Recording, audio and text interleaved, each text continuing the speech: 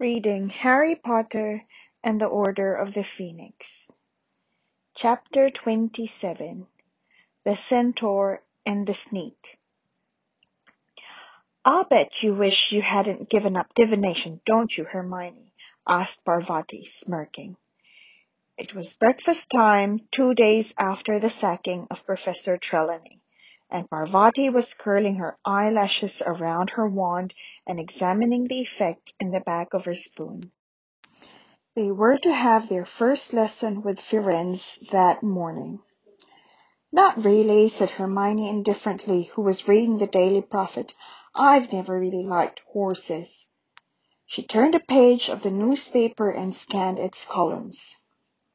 "He's not a horse, he's a centaur," said Lavender, sounding shocked. "A gorgeous centaur," sighed Parvati. "Either way, he's still got 4 legs," said Hermione coolly. "Anyway, I thought you two were all upset that Trelawney had gone." "We are," Lavender assured her. "We went up to her office to see her. We took her some daffodils, not the honking ones that Sprouts got. Nice ones." "How is she?" asked Harry. "Not very good, poor thing," said Lavender sympathetically. "She was crying and saying she'd rather leave the castle forever than stay here where Umbridge is. And I don't blame her. Umbridge was horrible to her, wasn't she?" "I've got a feeling Umbridge has only just started being horrible," said Hermione darkly. "Impossible," said Ron, who was tucking into a large plate of eggs and bacon. "She can't get any worse than she's been already." "You mark my words. She's going to want revenge on Dumbledore for appointing a new teacher without consulting her," said Hermione, closing the paper. "Especially another part human. You saw the look on her face when she saw Firenze." After breakfast, Hermione departed for her arithmancy class as Harry and Ron followed Parvati and Lavender into the entrance hall, heading for divination. "Aren't we going up to North Tower?" asked Ron, looking puzzled, as Parvati bypassed the marble staircase. Parvati looked at him scornfully over her shoulder. "How do you expect Firenze to climb that ladder? We're in classroom 11 now. It was on the notice board yesterday." Classroom 11 was on the ground floor along the corridor leading off the entrance hall from the opposite side to the Great Hall. Harry knew it was one of those classrooms that were never used regularly, and therefore had the slightly neglected feeling of a cupboard or storeroom. When he entered it right behind Ron and found himself in the middle of a forest clearing, he was therefore momentarily stunned. What the?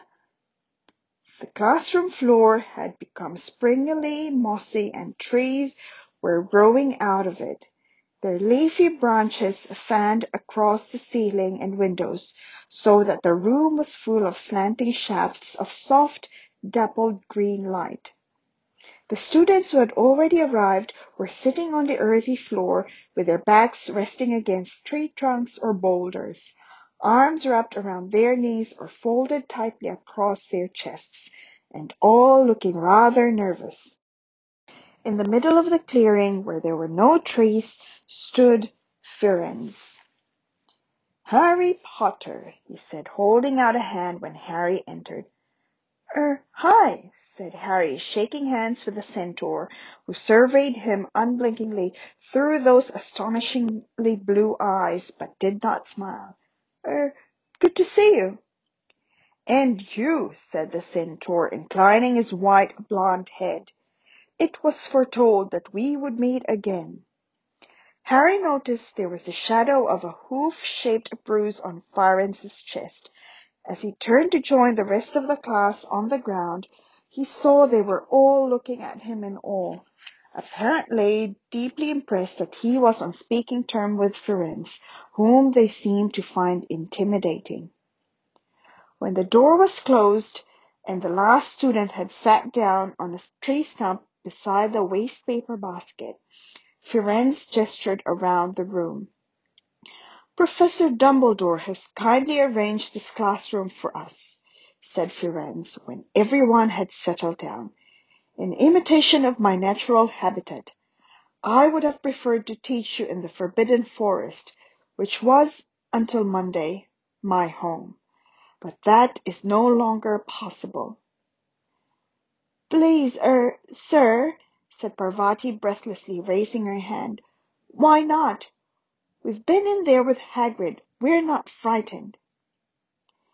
It is not a question of your bravery, said Firenze, but of my position. I cannot return to the forest.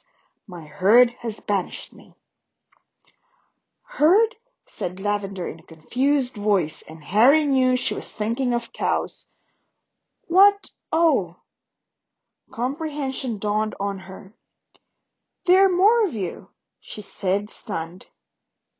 Did Hagrid braid you like the Thestrals? Asked Dean eagerly. Firenze turned his head very slowly to face Dean, who seemed to realize at once that he had said something very offensive. I didn't. I meant, sorry, he finished in a hushed voice. Centaurs are not the servants or playthings of humans, said Firenze quietly. There was a pause, then Parvati raised her hand again. Please, sir, why have the other centaurs banished you? Because I have agreed to work for Professor Dumbledore, said Firenze. They see this as a betrayal of our kind. Harry remembered how nearly 4 years ago the Centaur Bane had shouted at Firenze for allowing Harry to ride to safety on his back. He had called him a common mule. He wondered whether it had been Bane who had kicked Firenze in the chest. Let us begin, said Firenze. He swished his long palomino tail, raised his hand towards the leafy canopy overhead, then lowered it slowly. And as he did so, the light in the room dimmed, so that they now seemed to be sitting in a forest clearing by twilight, and stars appeared on the ceiling. There were oohs and gasps, and Ron said audibly, Blimey! Lie back on the floor, said Firenze in his calm voice, and observe the heavens. Here is written, for those who can see, the fortune of our races. Harry stretched out his back and gazed upwards at the ceiling. A twinkling red star winked at him from overhead. I know that you have learned the names of the planets and their moons in astronomy, said Firenze's calm voice, and that you have mapped the stars' progress through the heavens. Centaurs have unraveled the mysteries of these movements over centuries. Our findings teach us that the future may be glimpsed in the sky above us. Professor Trelawney did astrology with us, said Parvati excitedly, raising her hand in front of her so that it stuck up in the air as she lay on her back. Mars causes accidents and burns and things like that, and when it makes an angle to Saturn like now, she drew a right angle in the air above her. That means people need to be extra careful when handling hot things. That, said Firenze calmly, is human nonsense. Parvati's hand fell limply to her side. Trivial hurts, tiny human accidents, said Firenze as his hooves thudded over the mossy floor. These are of no more significance than the scurrying of ants to the wide universe, and are unaffected by planetary movements. Professor Trelawney, began Parvati in a hurt and indignant voice, is a human, said Firenze simply, and is therefore blinkered and fettered by the limitations of your kind.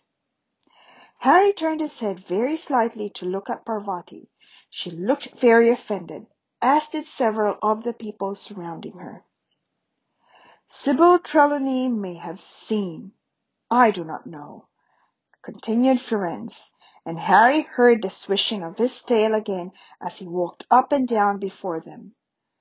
But she wastes her time, in the main, on the self-flattering nonsense humans call fortune-telling. I, however, am here to explain the wisdom of centaurs, which is impersonal and impartial.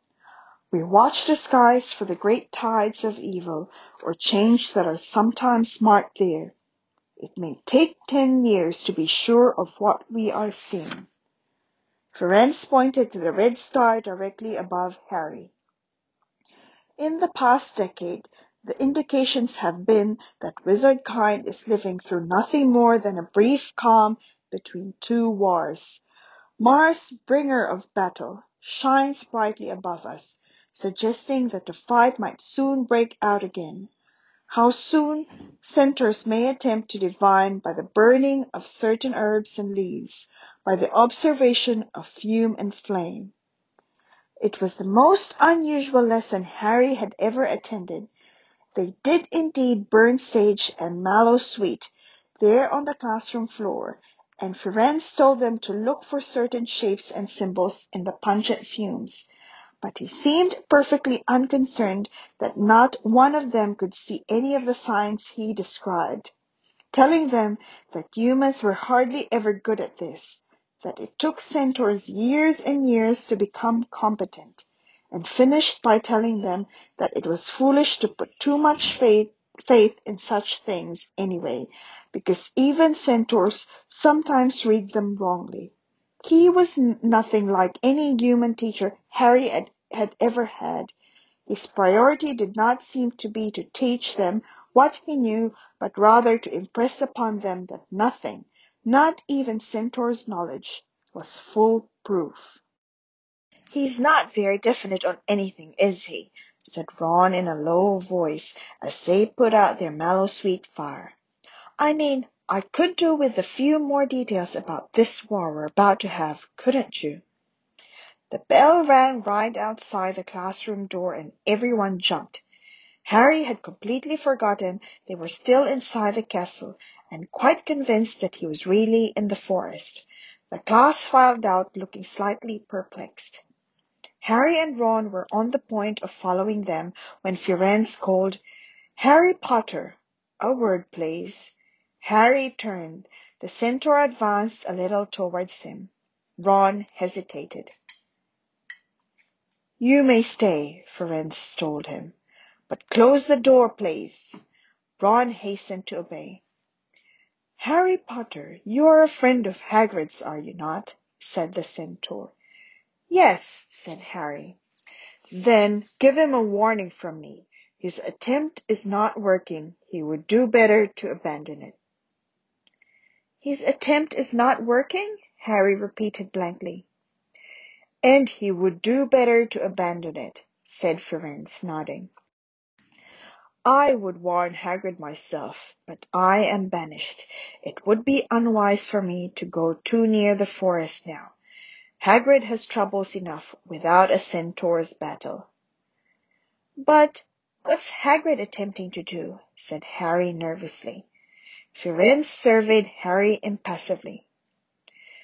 "Hagrid has recently rendered me a great service," said Firenze, "and he has long since earned my respect for the care he shows all living creatures. I shall not betray his secret, but he must be brought to his senses. The attempt is not working. Tell him, Harry Potter. Good day to you." The happiness Harry had felt in the aftermath of the Quibbler interview had long since evaporated. As a dull March blurred into a squally April, his life seemed to have become one long series of worries and problems again. Umbridge had continued attending all care of magical creatures lessons, so it had been very difficult to deliver Firenze's warning to Hagrid. At last, Harry had managed it by pretending he'd lost his copy of Fantastic Beasts and Where to Find Them, and doubling back after class one day. When he'd repeated Firenze's words, Hagrid gazed at him for a moment through his puffy, blackened eyes, apparently taken aback. Then he seemed to pull himself together. "Nice bloke, Firenze," he said gruffly, but he don't know what he's talking about on this. The attempt's coming on fine." "Hagrid, what are you up to?" asked Harry seriously. "Because you've got to be careful. Umbridge has already sacked Trelawney, and if you ask me, she's on a roll.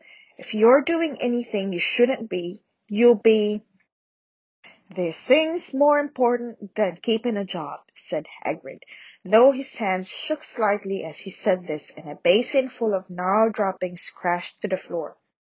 "Don't worry about me, Harry. Just get along now. There's a good lad."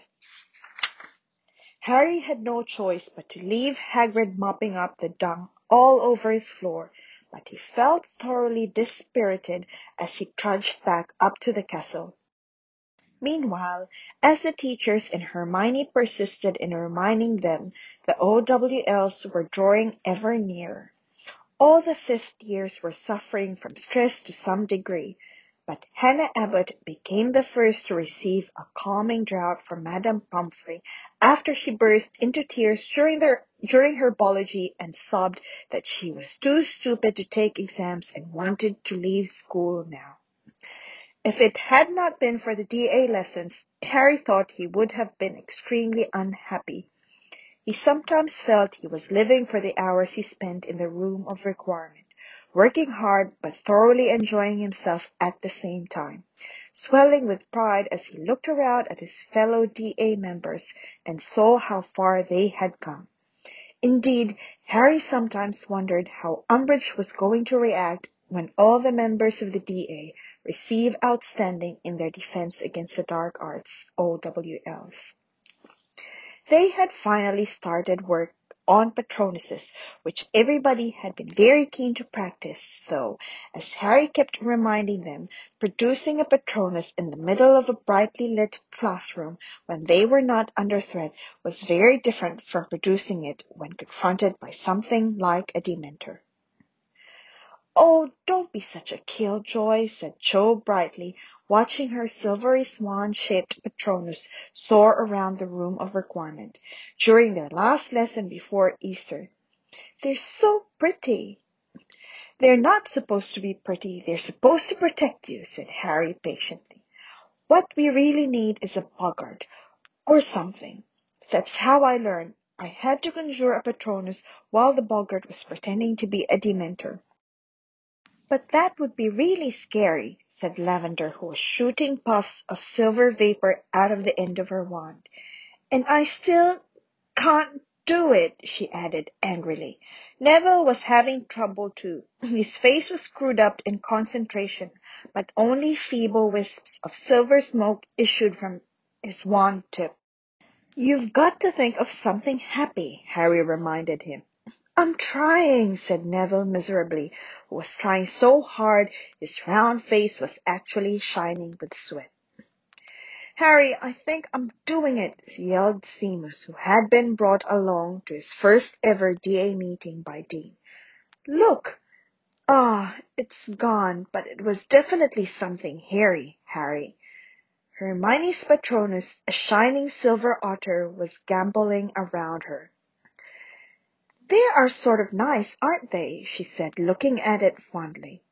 The door of the room of requirement opened and closed. Harry looked round to see who had entered, but there did not seem to be anybody there. It was a few moments before he realized that the people close to the door had fallen silent. Next thing he knew, something was tugging at his robes somewhere near the knee. He looked down and saw, to his very great astonishment, Dobby the house elf peering up at him from beneath his usual 8 woolly hats. "Hi, Dobby," he said. What's wrong?" The elf's eyes were wide with terror, and he was shaking. The members of the DA closest to Harry had fallen silent. Everybody in the room was watching Dobby. The few Patronuses people had managed to conjure faded away into silver mist, leaving the room looking much darker than before. "Harry Potter, sir," squeaked the elf, trembling from head to foot. "Harry Potter, sir. Dobby has come to warn you. But the house elves have been warned not to tell." He ran head first at the wall. Harry, who had some experience of Dobby's habits of self-punishment, made to seize him, but Dobby merely bounced off the stone, cushioned by his 8 hats. Hermione and a few of the other girls let out squeaks of fear and sympathy. "What's happened, Dobby?" Harry asked, grabbing the elf's tiny arm and holding him away from anything with which he might seek to hurt himself. "Harry Potter, she—" Dobby hit himself hard on the nose with his free fist. Harry seized that too. "Who's she, Dobby?" But he thought he knew. Surely only one she could induce such fear in Dobby. The elf looked up at him, slightly cross-eyed, and mouthed wordlessly. "Umbridge?" asked Harry, horrified. Dobby nodded, then tried to bang his head on Harry's knees. Harry held him at arm's length. "What about her, Dobby? She hasn't found out about us, about the DA." He read the answer in the elf's stricken face. His hands held fast by Harry. The elf tried to kick himself and fell to the floor. "Is she coming?" Harry asked quietly. Dobby let out a howl and began beating his bare feet hard on the floor. "Yes, Harry Potter, yes!" Harry straightened up and looked around at the motionless, terrified people gazing at the thrashing elf. "What are you waiting for?" Harry bellowed. "Run!" They all pelted towards the exit at once, forming a scrum at the door. Then people burst through. Harry could hear them sprinting along the corridors and hoped they had the sense not to try and make it all the way to their dormitories. It was only 10 to 9. If they just took refuge in the library or the owlery, which were both nearer. "Harry, come on!" shrieked Hermione from the center of the knot of people now fighting to get out. He scooped up Dobby, who was still attempting to do himself serious injury, and ran with the elf in his arms to join the back of the queue. "Dobby, this is an order. Get back down to the kitchen with the other elves, and if she asks you whether you warned me, lie and say no," said Harry. "And I forbid you to hurt yourself," he added, dropping the elf as he made it over the threshold at last and slammed the door behind him. "Thank you, Harry Potter," squeaked Dobby, and he streaked off. Harry glanced left and right. The others were all moving so fast he caught only glimpses of flying heels at either end of the corridor. Before they vanished, he started to run right. There was a boys' bathroom up ahead. He could pretend he'd been in there all the time if he could just reach it. Arg! Something caught him around the ankles, and he fell spectacularly, skidding along on his front for 6 feet before coming to a halt. Someone behind him was laughing. He rolled over onto his back and saw Malfoy concealed in a niche beneath an ugly dragon-shaped vase. "Tripjinks, Potter," he said. "Hey, Professor, I've got one." Umbridge came bustling round the far corner, breathless but wearing a delighted smile. "It's him," she said jubilantly at the sight of Harry on the floor. "Excellent, Draco, excellent. Oh, very good. 50 points to Slytherin. I'll take it from here. Stand up, Potter." Harry got to his feet, glaring at the pair of them. He had never seen Umbridge looking so happy. She seized his arm in a vice-like grip and turned, beaming broadly to Malfoy. "You hop along and see if you can round up any more of them, Draco," she said. "Tell the others to look in the library. Anybody out of breath, check the bathrooms. Miss Parkinson can do the girls' ones. Off you go. And you," she added in her softest, most dangerous voice as Malfoy walked away, "you can come with me to the headmaster's office, Potter." They were at the stone gargoyle within minutes. Harry wondered how many of the others had been caught. He thought of Ron. Mrs. Weasley would kill him. And of Hermione, would feel if she was expelled before she could take her OWLs. And it had been Seamus's very first meeting. And Neville had been getting so good. "Fizzing Wisby," sang Umbridge. The stone gargoyle jumped aside. The wall behind split open, and they ascended the moving stone staircase. They reached the polished door with the griffin knocker, but Umbridge did not bother to knock. She strode straight inside, still holding tight to Harry. The office was full of people. Dumbledore was sitting behind his desk, his expression serene, the tips of his long fingers together. Professor McGonagall stood rigidly beside him, her face extremely tense. Cornelius Fudge, Minister for Magic, was rocking backwards and forwards on his toes beside the fire, apparently immensely pleased with the situation. Kingsley Shacklebolt and a tough-looking wizard with very short, wiry hair, whom Harry did not recognize, were positioned either side of the door like guards, and the freckled, bespectacled form of Percy Weasley hovered excitedly beside the wall, a quill and a heavy scroll of parchment in his hands, apparently poised to take notes. The portraits of old headmasters and headmistresses were not shamming sleep tonight. All of them were alert and serious, watching what was happening below them. As Harry entered, a few flitted into neighboring frames and whispered urgently into their neighbor's ear. Harry pulled himself free of Umbridge's grasp as the door swung shut behind them. Cornelius Fudge was glaring at him with a kind of vicious satisfaction on his face. "Well," he said, "well, well, well." Harry replied with the dirtiest look he could muster. His heart drummed madly inside him, but his brain was oddly cool and clear. "He was heading back to Gryffindor Tower," said Umbridge. There was an indecent excitement in her voice, the same callous pleasure Harry had heard as she watched Professor Trelawney dissolving with misery in the entrance hall. The Malfoy boy cornered him. "Did he? Did he?" said Fudge appreciatively. "I must remember to tell Lucius. Well, Potter, I expect you know why you are here?" Harry fully intended to respond with a defiant yes. His mouth had opened, and the word was half formed when he caught sight of Dumbledore's face. Dumbledore was not looking directly at Harry. His eyes were fixed on a point just over his shoulder, but as Harry stared at him, he shook his head a fraction of an inch to each side. Harry changed direction mid-word. "Yeah, no." "I beg your pardon?" said Fudge. "No," said Harry firmly. "You don't know why you are here?" "No, I don't," said Harry. Fudge looked incredulously from Harry to Professor Umbridge.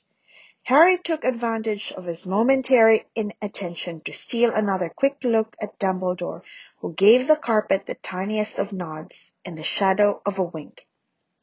"So you have no idea," said Fudge, in a voice positively sagging with sarcasm, "why Professor Umbridge has brought you to this office? You are not aware that you have broken any school rules?" "School rules?" said Harry. "No." "Or the ministry decrees?" amended Fudge angrily. "Not that I'm aware of," said Harry blandly. His heart was still hammering very fast. It was almost worth telling these lies to watch Fudge's blood pressure rising, but he could not see how on earth he would get away with them. If somebody had tipped off Umbridge about the DA, then he, the leader, might as well be packing his trunk right now. "So it's news to you, is it?" said Fudge, his voice now thick with anger. "That an illegal student organization has been discovered within this school?" "Yes, it is," said Harry, hoisting an unconvincing look of innocent surprise onto his face. "I think, Minister," said Umbridge silkily from beside him, "we might make better progress if I fetch our informant." "Yes, yes, do," said Fudge, nodding, and he glanced maliciously at Dumbledore as Umbridge left the room. "There's nothing like a good witness, is there, Dumbledore?" Nothing at all, Cornelius, said Dumbledore gravely, inclining his head. There was a wait of several minutes in which nobody looked at each other. Then Harry heard the door open behind him. Umbridge moved past him into the room, gripping by the shoulder Cho's curly-hair friend Marietta, who was hiding her face in her hands. "Don't be scared, dear. Don't be afraid," said Professor Umbridge softly, patting her on the back. "It's quite all right now. You have done the right thing. The minister is very pleased with you. He'll be telling your mother what a good girl you've been. Marietta's mother, minister," she added, looking up at Fudge, "is Madame Edgecombe from the Department of Magical Transportation, Floo Network Office. She's been helping us police the Hogwarts fires, you know." Jolly good," said Fudge heartily. "Like mother, like daughter, eh? Well, come on now, dear. Look up. Don't be shy. Let's hear what you've got to. Galloping gargoyles!" As Marietta raised her hand, Fudge leapt backwards in shock, nearly landing himself in the fire. He cursed and stamped on the hem of his cloak, which had started to smoke. Marietta gave a wail and pulled the neck of his robes right up to her eyes, but not before everyone had seen that her face was horribly disfigured by a series of close-set purple pustules that had spread across her nose and cheeks to form the word sneak. "Never mind the spots now, dear," said Umbridge impatiently. "Just take your robes away from your mouth and tell the minister—" But Marietta gave another muffled wail and shook her head frantically. "Oh, very well, you silly girl. I'll tell him," snapped Umbridge. She hitched her sickly smile back onto her face and said, "Well, minister, Miss Edgecombe here came to my office shortly after dinner this evening and told me she had something she wanted to tell me. She said that if I proceeded to a secret room on the 7th floor, sometimes known as the Room of Requirement, I would find out something to my advantage. I questioned her a little further, and she admitted that there was to be some kind of meeting there. Unfortunately, at that point, this hex," she waved impatiently at Marietta's concealed face, "came into operation, and upon catching sight of her face in my mirror, the girl became too depressed to tell me any more." "Well now," said Fudge, fixing Marietta with what he evidently imagined was a kind of fatherly look. "It is very brave of you, my dear, coming to tell Professor Umbridge. You did exactly the right thing. Now, will you tell me what happened at this meeting? What was its purpose? Who was there?" But Marietta would not speak. She merely shook her head again, her eyes wide and fearful. "Haven't we got a counted jinx for this?" Fudge asked Umbridge impatiently, gesturing at Marietta's face. "So she can speak freely?" "I have not yet managed to find one," Umbridge admitted grudgingly, and Harry felt a surge of pride in Hermione's jinxing ability.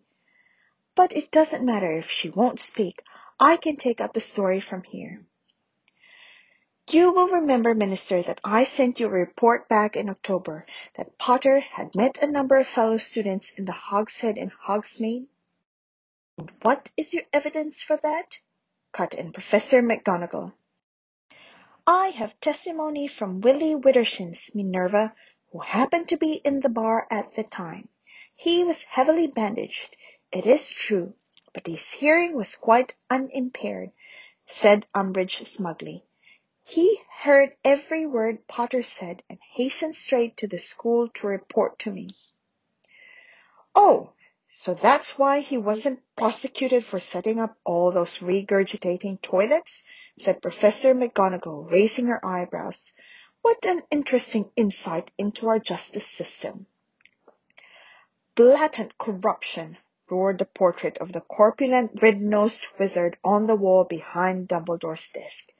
"The ministry did not cut deals with petty criminals in my day. No, sir, they did not."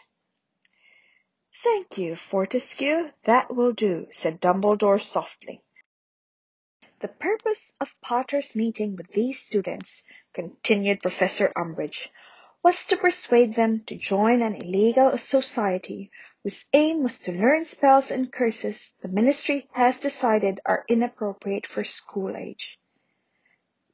"I think you'll find you're wrong there, Dolores," said Dumbledore quietly, peering at her over the half-moon spectacles perched halfway down his crooked nose. Harry stared at him. He could not see how Dumbledore was going to talk him out of this one.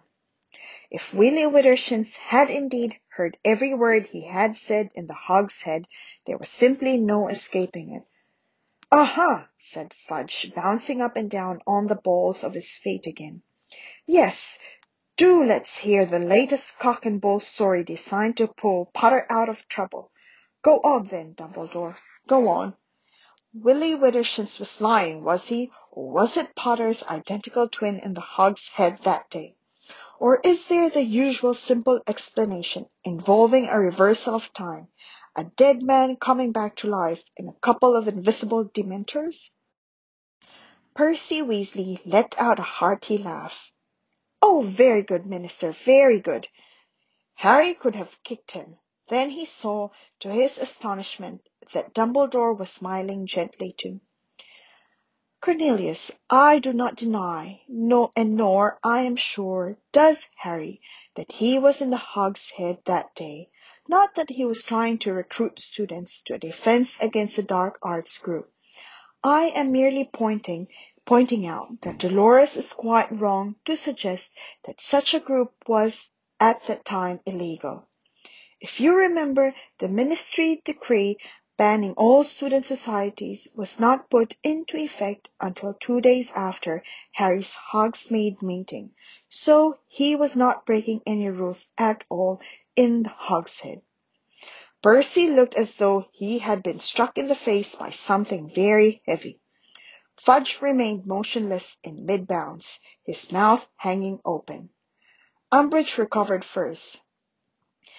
"That's all very fine, Headmaster," she said, smiling sweetly, "but we are now nearly 6 months on from the introduction of Educational Decree number 24. If the first meeting was not illegal, all those that have happened since most certainly are." "Well," said Dumbledore, surveying her with polite interest over the top of his interlocked fingers, "they certainly would be if they had continued after the decree came into effect. Do you have any evidence that any such meetings continued?" As Dumbledore spoke, Harry heard a rustle behind him, and rather thought Kingsley whispered something. He could have sworn, too, that he felt something brush against his side, a gentle something like a draught or bird wings, but looking down he saw nothing there. "Evidence," repeated Umbridge with that horrible wide toad-like smile. "Have you not been listening, Dumbledore? Why do you think Miss Edgecombe is here?" "Oh, can she tell us about the 6 months' worth of meetings?" said Dumbledore, raising his eyebrows. "I was under the impression that she was merely reporting a meeting tonight." "Miss Edgecombe," said Umbridge at once, "tell us how long these meetings have been going on, dear. You can simply nod or shake your head. I'm sure that won't make the spots worse. Have they been happening regularly over the last 6 months?" Harry felt a horrible plummeting in his stomach. This was it. They had hit a dead end of solid evidence that not even Dumbledore would be able to shift aside. "Just nod or shake your head, dear," Umbridge said coaxingly to Marietta. "Come on now, that won't reactivate the jinx."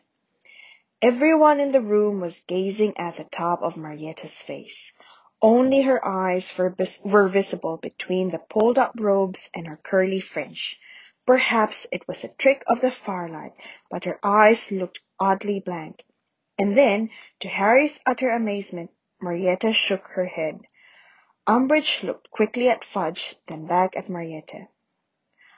"I don't think you understand the question, did you, dear? I'm asking whether you've been going to these meetings for the past 6 months. You have, haven't you?" Again Marietta shook her head. "What do you mean by shaking your head, dear?" said Umbridge in a testy voice. "I would have thought her meaning was quite clear," said Professor McGonagall harshly. "There have been no secret meetings for the past 6 months. Is that correct, Miss Edgecombe?" Marietta nodded. "But there was a meeting tonight," said Umbridge furiously. "There was a meeting, Miss Edgecombe. You told me about it in the room of requirement. And Potter was the leader, was he not? Potter organized it." "Potter, why are you shaking your head, girl?" "Well, usually when a person shakes their head," said McGonagall coldly, "they mean no. So unless Miss Edgecombe is using a form of sign language as yet unknown to humans." Professor Umbridge seized Marietta, pulled her round to face her, and began shaking her very hard. A split second later, Dumbledore was on his feet, his wand raised. Kingsley started forwards, and Umbridge stepped back from Marietta, waving her hands in the air as though they had been burned. "I cannot allow you to manhandle my students, Dolores," said Dumbledore, and for the first time he looked angry. "You want to calm yourself, Madam Umbridge," said Kingsley in his deep, slow voice. "You don't want to get yourself into trouble now." "No," said Umbridge breathlessly, glancing up at the towering figure of Kingsley. "I mean, yes, you're right, Shacklebolt. I forgot myself." Marietta was standing exactly where Umbridge had released her. She seemed neither perturbed by Umbridge's sudden attack nor relieved by her release. She was still clutching her robe up to her oddly blank eyes and staring straight ahead of her. A sudden suspicion connected to Kingsley's whisper and the thing he had felt shoot past him sprang into Harry's mind. "Dolores," said Fudge, with the air of trying to settle something once and for all, "the meeting tonight, the one we know definitely happened." "Yes," said Umbridge, pulling herself together. "Yes. Well, Miss Edgecombe tipped me off, and I proceeded at once to the 7th floor, accompanied by certain trustworthy students, so as to catch those in the meeting red-handed. It appears that they were forewarned of my arrival, however, because when we reached the 7th floor they were running in every direction. It does not matter, however. I have all their names here. Miss Parkinson ran into the room of requirement for me to see if they had left anything behind. We need evidence, and the room provided." And to Harry's horror, she withdrew from her pocket the list of names that had been pinned up the room of requirement's wall, and handed it to Fudge. "The moment I saw Potter's name on the list, I knew what we were dealing with," she said softly. "Excellent," said Fudge, a smile spreading across his face. "Excellent, Dolores, and by thunder!" He looked up at Dumbledore, who was still standing beside Marietta, his wand held loosely in his hand. "See what they've named themselves," said Fudge quietly. "Dumbledore's Army." Dumbledore reached out and took the piece of parchment from Fudge. He gazed at the heading scribbled by Hermione months before, and for a moment seemed unable to speak. Then he looked up smiling. "Well, the game is up," he said simply. "Would you like a written confession from me, Cornelius?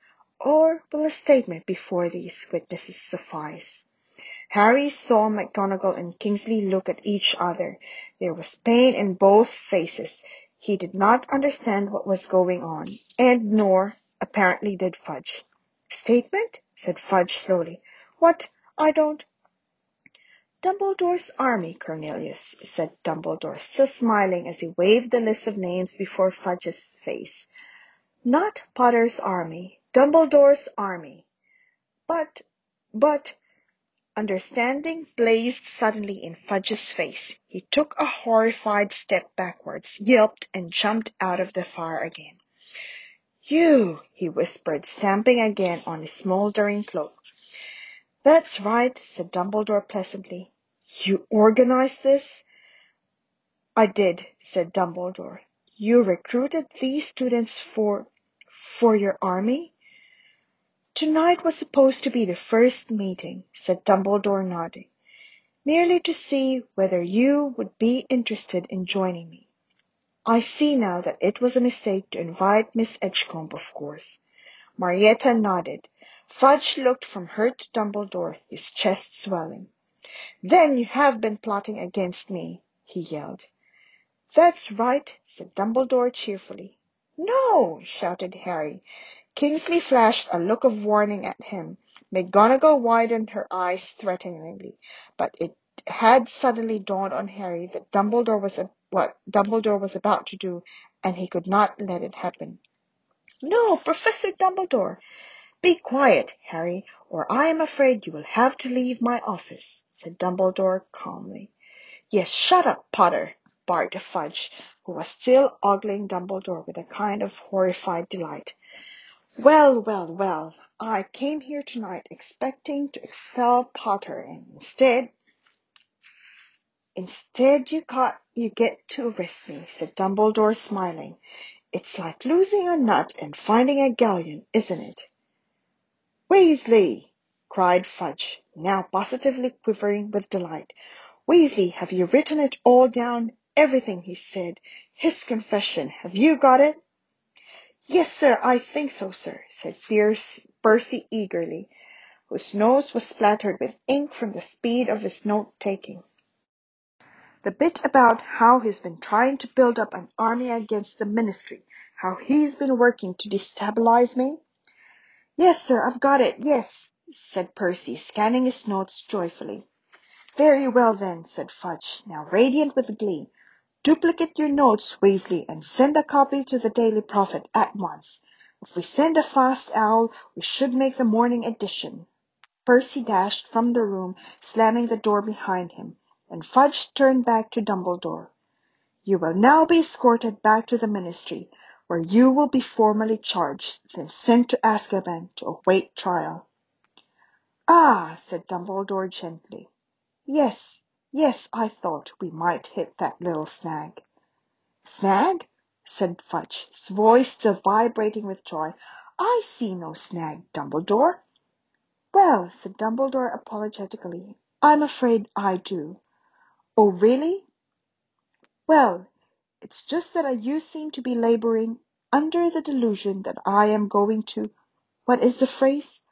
Come quietly. I am afraid I am not going to come quietly at all, Cornelius.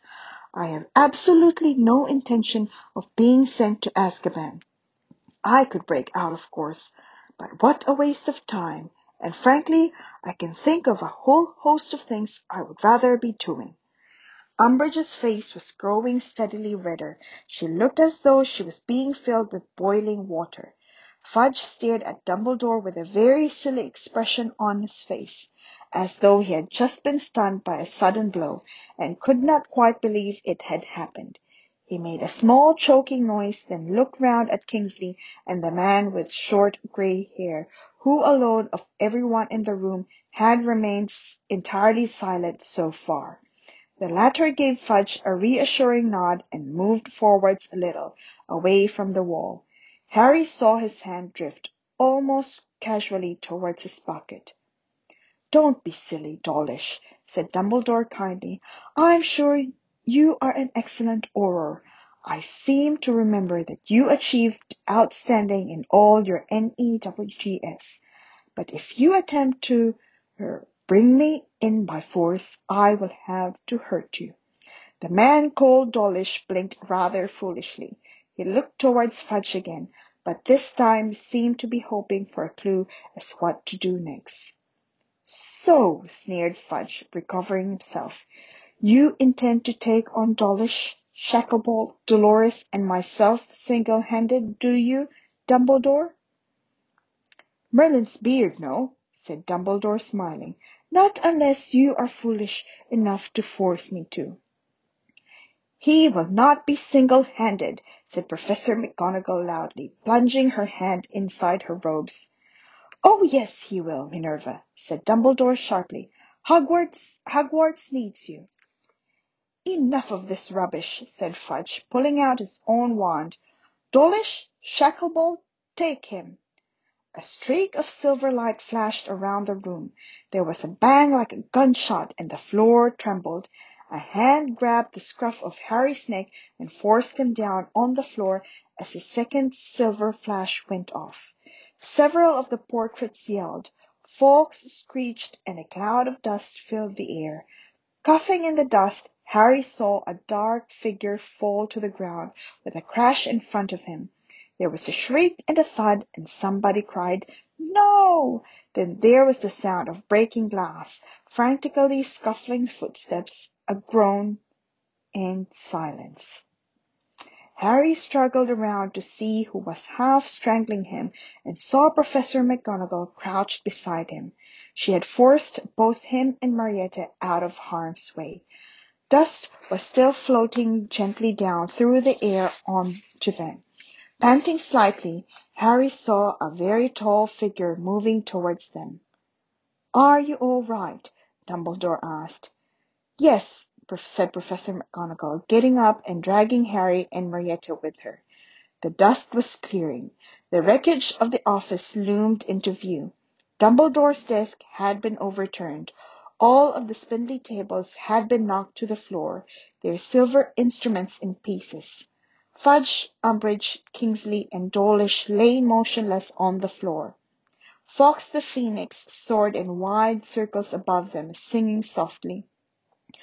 "Unfortunately, I had to hex Kingsley too, or it would have looked very suspicious," said Dumbledore in a low voice. He was remarkably quick on the uptake, modifying Miss Edgecombe's memory like that while everyone was looking the other way. "Thank him for me, won't you, Minerva? Now, they will all awake very soon, and it will be best if they do not know that we have time to communicate. You must act as though no time has passed, as though they were merely knocked to the ground. They will not remember." "Where will you go, Dumbledore?" whispered Professor McGonagall. "Grimmauld Place?" "Oh, no," said Dumbledore with a grim smile. "I am not leaving to go into hiding. Fudge will soon wish he'd never dislodged me from Hogwarts, I promise you." "Professor Dumbledore," Harry began.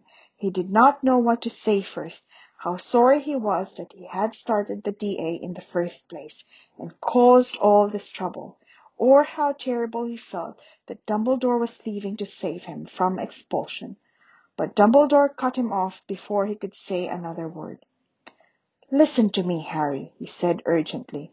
"You must study occlumency as hard as you can. Do you understand me?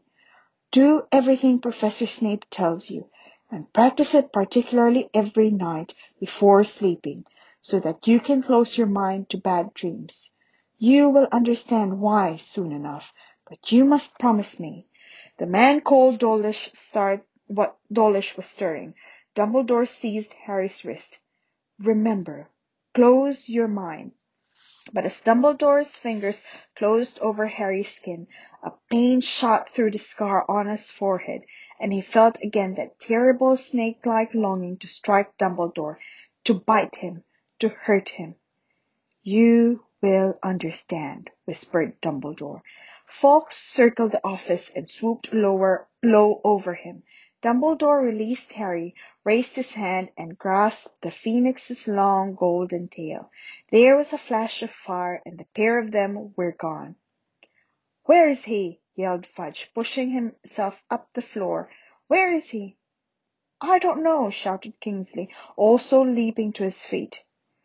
"Well, we can't have this apparated," cried Umbridge. "You can't do it from inside the school." "The stairs!" cried Dawlish, and he flung himself upon the door, wrenched it open, and disappeared, followed closely by Kingsley and Umbridge. Fudge hesitated, then got slowly to his feet, brushing dust from his front. There was a long and painful silence. "Well, Minerva," said Fudge nastily, straightening his torn shirt sleeve, "I'm afraid this is the end of your friend Dumbledore." "You think so, do you?" said Professor McGonagall scornfully. Fudge seemed not to hear her. He was looking around at the wrecked office. A few of the portraits hissed at him. One or two even made rude hand gestures. "You'd better get those two off to bed," said Fudge, looking back at Professor McGonagall with a dismissive nod towards Harry and Marietta. Professor McGonagall said nothing, but marched Harry and Marietta to the door. As it swung closed behind them, Harry heard Phineas Nicholas' voice. "You know, Minister, I disagree with Dumbledore on many counts, but you cannot deny he's got style."